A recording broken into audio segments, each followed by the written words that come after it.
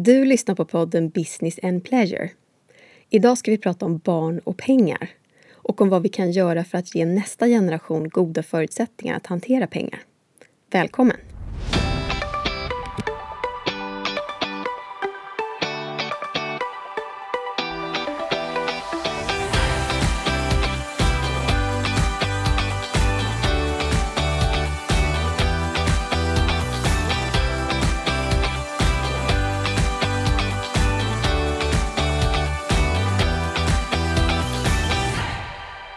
Hej och välkommen till veckans avsnitt. Det är november, det är torsdag och det är dags att prata om barn och pengar. Och det kan ju tyckas lite konstigt att jag har valt just ett sånt tema med tanke på att jag inte har några biologiska barn själv. Men jag tycker ändå att temat är väldigt intressant. Och jag spenderar oförklarat mycket tid på att tänka på hur vi ska få nya människor på jorden att hantera pengar på ett bra sätt. Kanske på ett bättre sätt än vår generation, vad vet jag. Och framförallt så tänker jag att förmågan att hantera pengar kommer med träning. Och ju tidigare vi börjar, desto bättre blir vi. Därför kan vi göra våra barn en tjänst genom att börja prata om de här sakerna tidigt i deras liv. Så ni får se det som att jag i det här avsnittet spekulerar om vad man skulle kunna göra. Och delar med mig av idéer som jag hoppas få chans att testa på framtida barn. Dessutom finns det mycket forskning kring barn och pengar. Och vi vet idag ganska mycket om hur vi ska göra för att bygga barns relation till pengar på ett sunt sätt. Så där har vi mycket att hämta idag. Och en vanlig missuppfattning, det är att vi föds med ett ekonomiskt sinne. Alltså att vissa har tur att vara bra på pengar medan andra inte fattar den grejen. Och visst kan det vara så att man har läggning för olika saker. Och det gäller ju även pengar. Vissa tycker att det är roligare än andra och vissa har talang för det. Precis som med gymnastik eller läsning eller hantverk eller språk. Men att ha talang, det räcker inte.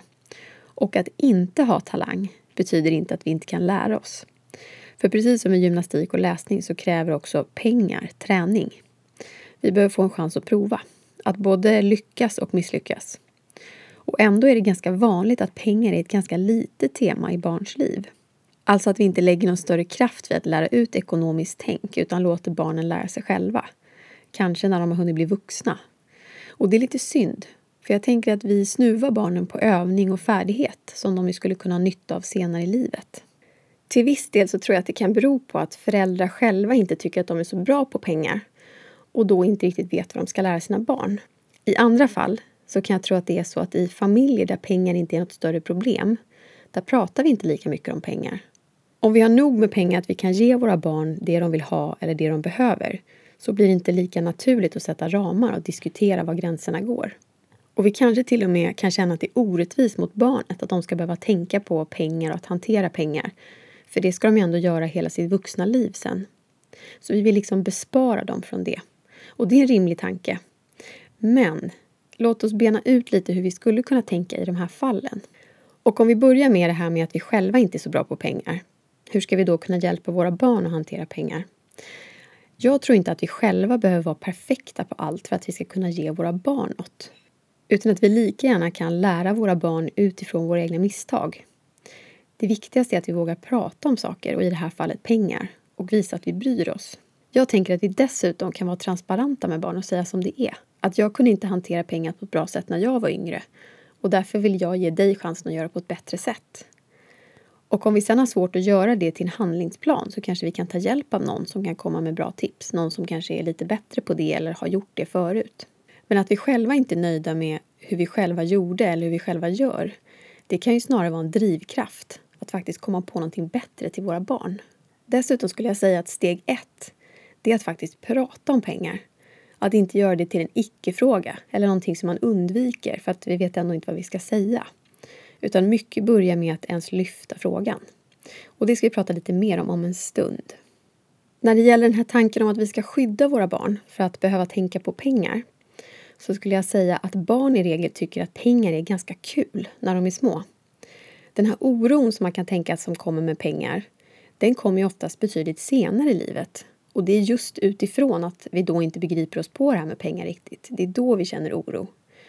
Men små barn, de är inte där. Som barn så ser vi inte den där laddningen i pengar utan vi ser snarare att det är ett ting som vi kan byta mot saker. Och om vi börjar i den änden med våra barn så kan vi ju skapa en god cirkel där de faktiskt tycker att det är roligt även längre upp i åren. För pengar i sig är inte jobbigt. Det är ansvaret som kommer med pengar som kan vara påfrestande. Och som vuxna kan vi ju bestämma hur mycket ansvar barnen ska ta, beroende på hur gamla de är. Dessutom tror jag att barn kan hantera ansvar om det kommer i portioner genom livet. Alltså att det får växa från att de är små till att de blir större. Hellre det än att de vaknar en dag när de har fyllt 20 år och så får de ett ansvar i knät utan någon aning om hur det fungerar. Så genom att introducera pengar och tänk kring pengar så kan vi göra barn kapabla att hantera både pengar och ansvaret och kanske till och med tycka att det är lite kul. Så jag skulle säga att det är att göra sina barn en stor tjänst. Att introducera pengar när du fortfarande kan gå vid deras sida och hjälpa dem att hantera det på ett bra sätt. Och på tal om att vakna upp som 20-åring med pengar och ansvar så finns det en intressant instickare i det här. Och det är nämligen frågan, hur mycket ska man spara till sina barn som de ska få sen när de flyttar hemifrån eller blir vuxna? Och det finns en man som heter Jan Bolmesson. Han skriver och pratar om pengar och ekonomi i olika forum. Och när han fick barn så skrev han en intressant artikel om att han skulle spara så smart att hans dotter skulle få, jag tror att det var minst 1 miljon när hon fyllde 18 eller så, eller flyttade hemifrån. Och han är ju typen som definitivt skulle lyckas med det, för det här är ju det han är bra på, han har verkligen kompetens. Men, för inte så länge sedan så lyssnade jag på en podd med honom. Och hans dotter har blivit ganska stor nu, hon kanske är i förskoleåldern. Och där berättade han att han faktiskt har backat från den här planen. Och det kan ju låta lite konstigt. Vem vill inte ge sitt barn 1 miljon kronor i utflyttningspresent? Men det visade sig att när han gjorde research kring en av sina böcker som bland annat handlade om just det här med sparande till barn och så. Då kom han fram till att den planen inte var så bra för barnet. För de personer som han hade träffat och intervjuat om det här, som alla var ekonomiskt duktiga och framgångsrika och så, de var rörande överens om att de hade haft mycket mindre pengar och mycket mindre kunskap idag om de hade fått 1 miljon kronor som 20-åring. Alltså att det stjälper istället för att det hjälper. Alltså att vi alla behöver göra vår egen ekonomiska resa för att lära oss strategierna på egen hand. Om vi bara får en stor påse pengar då tvingas vi inte lära oss någonting. Och efter några år sedan då har vi inga pengar kvar och vi har heller ingen kompetens. Så istället bör barn få, om möjligt då, en slant att starta sitt liv med, men inte mer än så. Och det är ju en ganska befriande tanke. Att en förälder inte nödvändigtvis måste ge sitt barn så mycket som möjligt, utan snarare en slant för att starta igång. Och kan man inte ge sitt barn en slant så är det också okej, för det kommer bli människor av dem ändå. Och de kommer lyckas bättre än de som får för mycket. Så vad är då en rimlig slant att ge sina barn? Jan och många med honom, de landar i att ungefär 200 000 kronor är någon form av tak. För 200 000 kronor, det kan ju vara insats till en lägenhet eller det kan vara delar i någon utbildning utomlands eller så. Det kan vara del i ett körkort. Det är alltså en slant som ger goda förutsättningar men som inte är en lösning. Det är en hjälp men det tar liksom inte lärandet ifrån barnet. Och om vi skulle utgå ifrån att barnen flyttar vid ungefär 20 års ålder, vilket jag skulle säga är ganska tidigt numera, men då behöver vi spara drygt 800 kronor per barn och månad. Om vi sparar pengarna på ett sparkonto som har 0 i avkastning. Om vi istället har ränta på ränta-effekten under 20 år, då kan vi komma upp i de här pengarna med betydligt mindre sparande per månad. Och som sagt, vi behöver inte ha dåligt samvete om vi inte kan lägga undan jättemycket pengar till våra barn. Utan det är hellre det än att ge för mycket. Och hellre att lägga undan lite när vi kan. Och sen lägga krut på att faktiskt lära våra barn om pengar istället. För då kan de tjäna sina egna pengar sen när de är 25.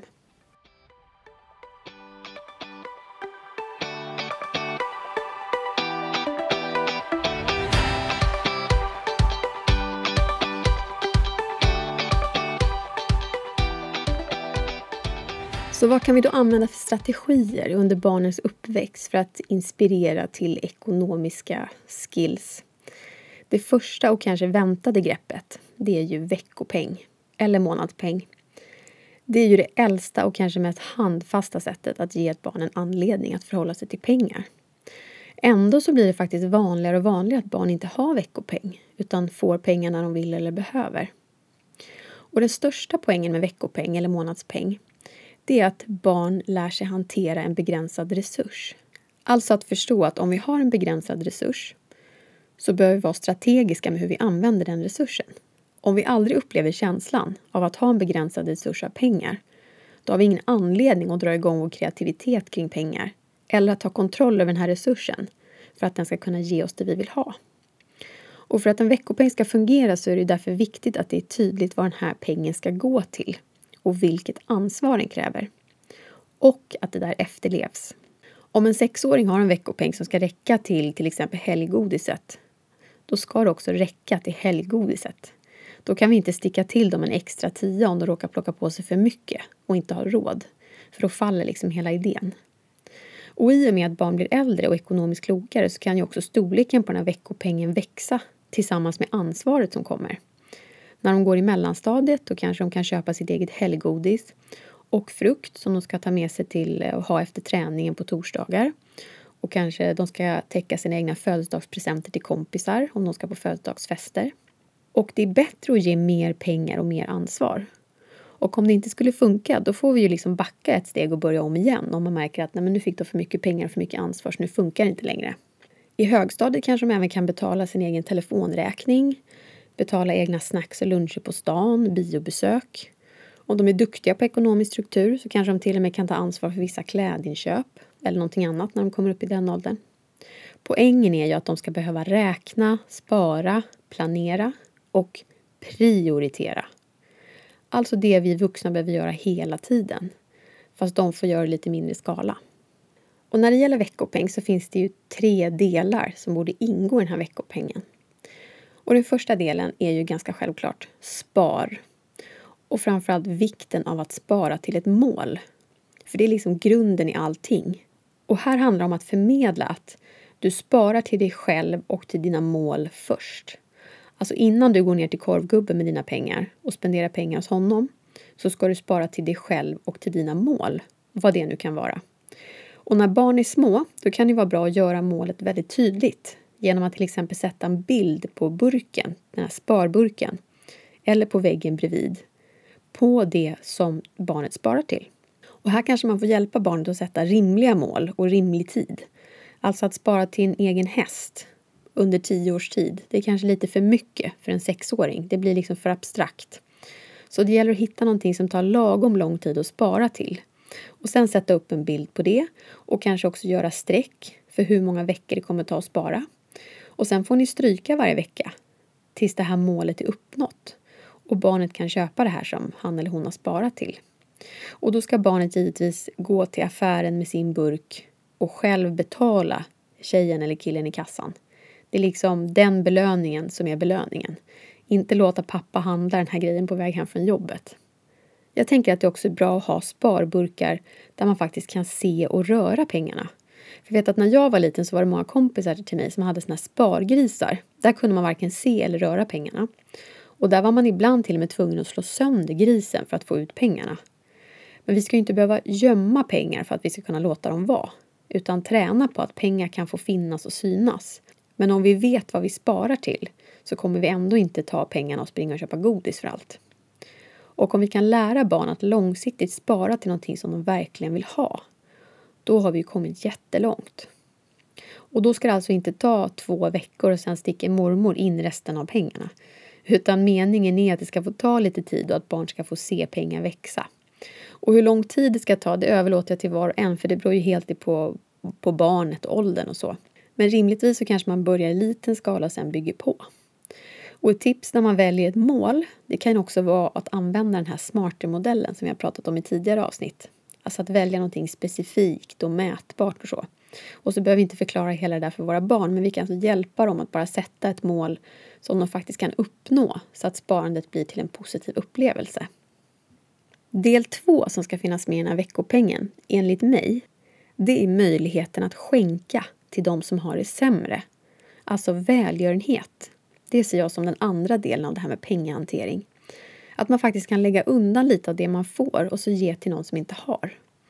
För barn så kan det vara oerhört kraftfullt att få ta lite av sina pengar och ge till någon som bor på gatan eller ett fattigt barn i ett annat land eller så. Barn brukar dessutom tycka att det är helt rätt och väldigt bra. De har ju otroligt mycket känsla för det där barn i regel. Och den gesten gör ju också att vi tidigt lär oss att vi faktiskt kan förändra andra människors liv med hjälp av pengar. Har vi förstått det, då kan vi sedan bli oerhört kreativa med hur vi kan hjälpa de som har det sämre på andra sätt. Jag vet att vissa barn kan ju bli så att de vill ge bort sina Barbies eller sina kläder och så. Och nu får det givetvis inte gå till överdrift åt något håll. Men jag tror ändå att i vår del av världen så har många barn allt att vinna på att förstå hur bra vi har det. Och framförallt att vi kan hjälpa andra. Tänk vilken kraft att skicka med sina barn. Att så här, du, lille Edvard, 7 år, kan påverka någon annans liv genom att ge bort lite pengar istället för att köpa en påse godis. Det är ganska mäktigt. Sen har vi den sista delen. Och det är ju det här med att spendera. Vi måste ju också få spendera en del av pengarna. Det är ju det som kommer att göra att vi tycker att pengar är roligt. Och när det kommer till den punkten, då behöver vi ge våra barn frihet. För om vi lägger oss i vad de i slutändan ska köpa för sina pengar, då tar vi ju makten ifrån dem. Om en 11-åring går och köper ett spel som du vet att hen kommer tröttna på om 3 veckor, då är det så. Och om barnet ångrar sig om 3 veckor och inte vill ha det här spelet ändå, ja, men då är det en del av lärandet. Som istället kanske öppnar upp för en diskussion om hur vi ska tänka nästa gång när vi väljer vad vi ska köpa. Och kanske en diskussion om huruvida man kan sälja någonting som man inte vill ha till någon annan och hur det funkar. För det är ju här barnen gör misstag och ska få göra misstag. För det är bättre att de gör dem nu när de kanske är 11 år än när de är 23 och ett halvt och håller på att gamla med sin lägenhet. Och när det gäller de här 3 delarna, då tror jag att det är bra att ha 3 olika burkar för det här så att det blir tydligt. Kanske allra mest för mindre barn.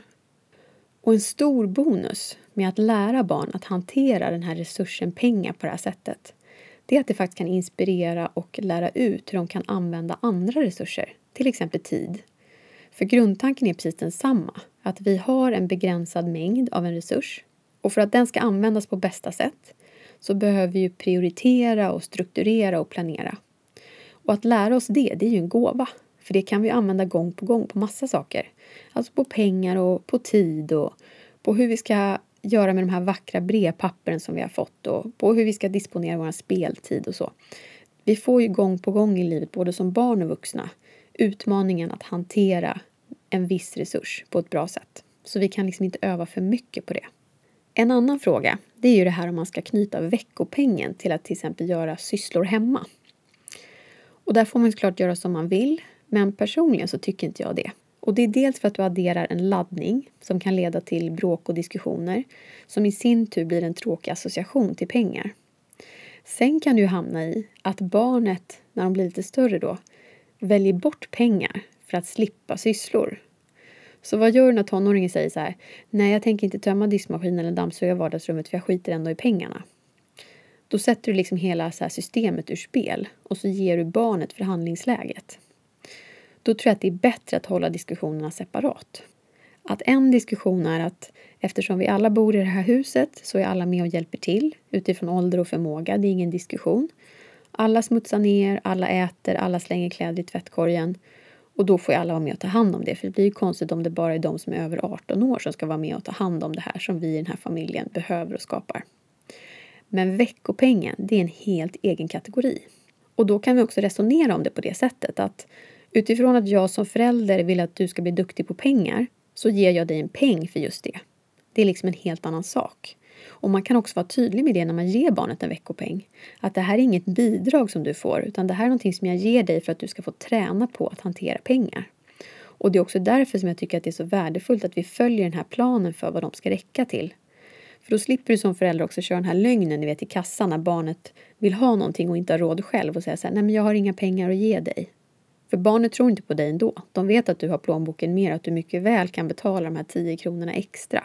Och då är det så mycket lättare att kunna säga som det är. Att säga, jo, jag har pengar. Men vi har ju sagt att vi ska träna på det här med att använda pengar och de här pengarna som du faktiskt får. Så då kan man istället öppna upp för en diskussion kring vad det var som blev fel eller hur vi ska kunna göra på ett annat sätt nästa gång. Och barnen förstår liksom att poängen är att lära sig och inte att de har pengar och du har pengar. Och en del av den här planen för veckopengen, det är ju också att barnen ska få veckopengen precis rätt dag. Alltså att det blir en del av vårt ansvar som vuxna att hålla reda på det här och ha pengar redo när det gäller. Så ska de få veckopeng till exempel varje lördag, då ska vi ha de där pengarna redo då. Så då har du som vuxen ett ansvar som barnen ska kunna lita på att du håller. Och sen har barnet ett ansvar för att förvalta den här pengen på ett bra sätt. En annan del som jag tror är bra att förmedla till barn, och det är kanske generellt genom uppväxten, det är skillnaden mellan att behöva och att vilja ha. För i vår del av världen så är det lätt att vi blandar ihop det där. Att vi tror att vi behöver allt för att kunna leva. Och först och främst är det ju så att ansvaret för det som barnet behöver, det ligger ju alltid hos dig som förälder. Alltså mat och tak över huvudet och kläder och skor och så. Och det kan ju vara bra att vara tydlig med det till barnet så att de förstår att så här, allt han eller hon behöver kommer från dig. I alla fall när de är små. Och det ska givetvis inte finnas någon oro kring det. Utan barnets egna pengar, det ska snarare användas till sånt som de vill ha. Och om man lär sig att skilja på att behöva kontra att vilja ha, så är det också lättare att förstå varför vi ska spara över tid. Att när det kommer till det vi behöver, då måste vi ha pengar tillgängliga. Alltså om vi är hungriga så behöver vi köpa mat, det kan inte vänta en vecka. Men när det kommer till det vi vill ha, då behöver vi inte vara slavar under ett begär. För det hotar liksom inte vår existens att vänta på det som vi vill ha. Och om vi blir duktiga på att planera och tänka långsiktigt med våra pengar, så kan vi faktiskt få det vi vill ha utan att kompromissa med det vi behöver. För det som händer de som inte kan ta hand om pengar på ett bra sätt, det är ju ofta att de spenderar sina pengar på det de vill ha. Så att de i slutändan inte kan betala för det de behöver. Alltså typ hyran eller räntan till banken eller så. Och det beror ju på att den grundläggande prioriteringen mellan det här inte riktigt går automatiskt. Så vi vill ju lära våra barn att ta smarta beslut med sina pengar. Och då behöver den tanken kring liksom lång och kort sikt och att behöva kontra att vilja ha finnas med. Och det går alltid att ta familjen som exempel.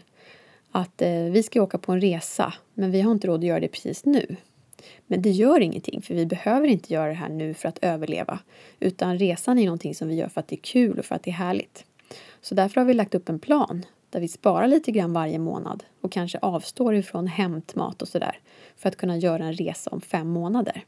Och vi kommer lika roligt på den resan då som vi hade haft om vi hade åkt idag. Men nu kan vi dessutom få drömma och längta fram till den här resan. Till den dagen vi ska åka. Så vad gör man om man inte har så mycket pengar själv och inte kan ge barnen allt de vill ha av den anledningen? Och det här pratade vi lite kort om förra säsongen. Och en av strategierna som vi pratade om då, det är det här med att prata om vad man ska prioritera istället för att prata om vad man inte har råd med. För vi måste ändå vara tydliga med att det finns många familjer och barn som lever i familjer där det faktiskt inte finns jättemycket resurser. Vissa familjer har utmaningar att det kanske finns för mycket resurser så att vi inte pratar om pengar av den anledningen. Men det finns också många hem där det inte finns så mycket möjligheter och man har en tajtare ekonomi. Och så måste det också få vara. Och att säga till sina barn till exempel att vi kan inte åka till Sydpolen i helgen. För vi prioriterar ju att kunna åka till Öland nästa sommar. Så vi sparar pengar till det. Då lägger vi fokus på det vi kommer kunna göra. Istället för att lägga fokus på det vi ska avstå ifrån. Och genom att prata på det sättet så undviker vi också att förmedla en känsla av att så här, vi har inte råd. För just den formuleringen kan vara lite vilseledande, speciellt för små barn. Att om vi inte har råd med Sydpolen finns det andra saker som vi inte har råd med som jag borde oroa mig för. Så ett enkelt sätt är att fokusera på det som blir istället för på det som inte blir. Och samma sak gäller ju om barnet vill ha någonting speciellt som vi inte har råd med. Till exempel ett par nya jeans. Någon speciell sort som är så här tuff. Det vill säga att de har byxor på sig men de vill ha någon speciellt märke eller så. Då kan man ju säga att så här, nu prioriterade vi att köpa ett nytt matsalsbord ganska nyligen. Och det är ju härligt för hela familjen. Men vi kan väl hjälpas åt att räkna på och sätta upp en plan för hur du ska kunna få de här jeansen. Då kan man istället hjälpa barnet att planera månadspengen eller så. För att kunna köpa de här jeansen längre fram. Och sen kanske säga att du som förälder kommer lägga till en liten slant på slutet som en del av julklappen som kommer i jul. Då blir det återigen fokus på att du kan få det du vill ha som barn. Och vi hjälps åt att hitta en lösning.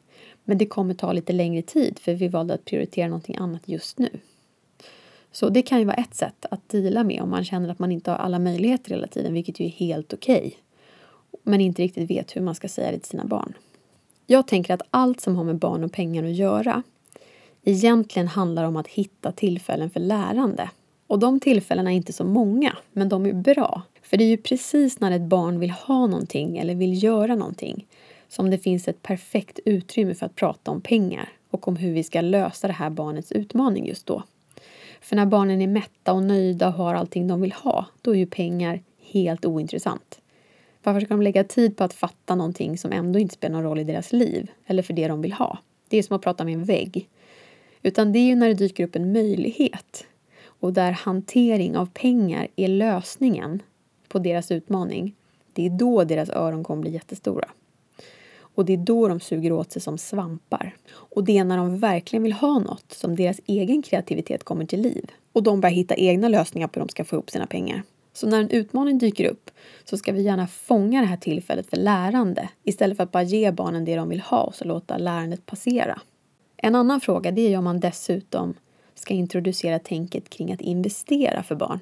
Och det kanske är lite överkurs, men om man själv håller på med investeringar så förstår jag om man gärna vill föra vidare det till sina barn på något sätt. Och förutom att man kan förklara hur det funkar och så visa hur man själv har gjort och vilka fördelar det har gett och så. Då kan man testa knep som till exempel månadens aktie eller säsongens aktie finns också. Det vet jag att vissa familjer använder. Då presenterar man några företag för barnet som det här barnet kan tycka är spännande och så låter man barnet välja i vilket företag den vill köpa aktier helt enkelt.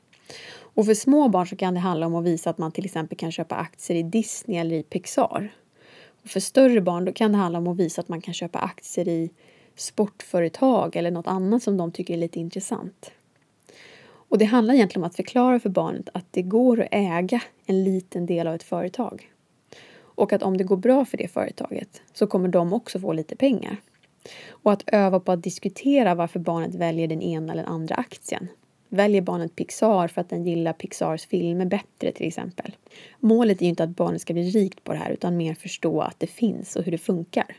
Så det här kan man liksom göra en rolig grej kring, även för ganska små barn. Bara för att implementera det här tänket. Och i det här kommer också en poäng som jag gärna vill skicka med. Nämligen att det handlar om att förmedla att man kan göra andra saker än att konsumera med sina pengar. Man kan investera i Pixar eller man kan skänka pengar till en hemlös. Eller man kan köpa en klubba till sin lilla syster som gör att hon blir jätteglad.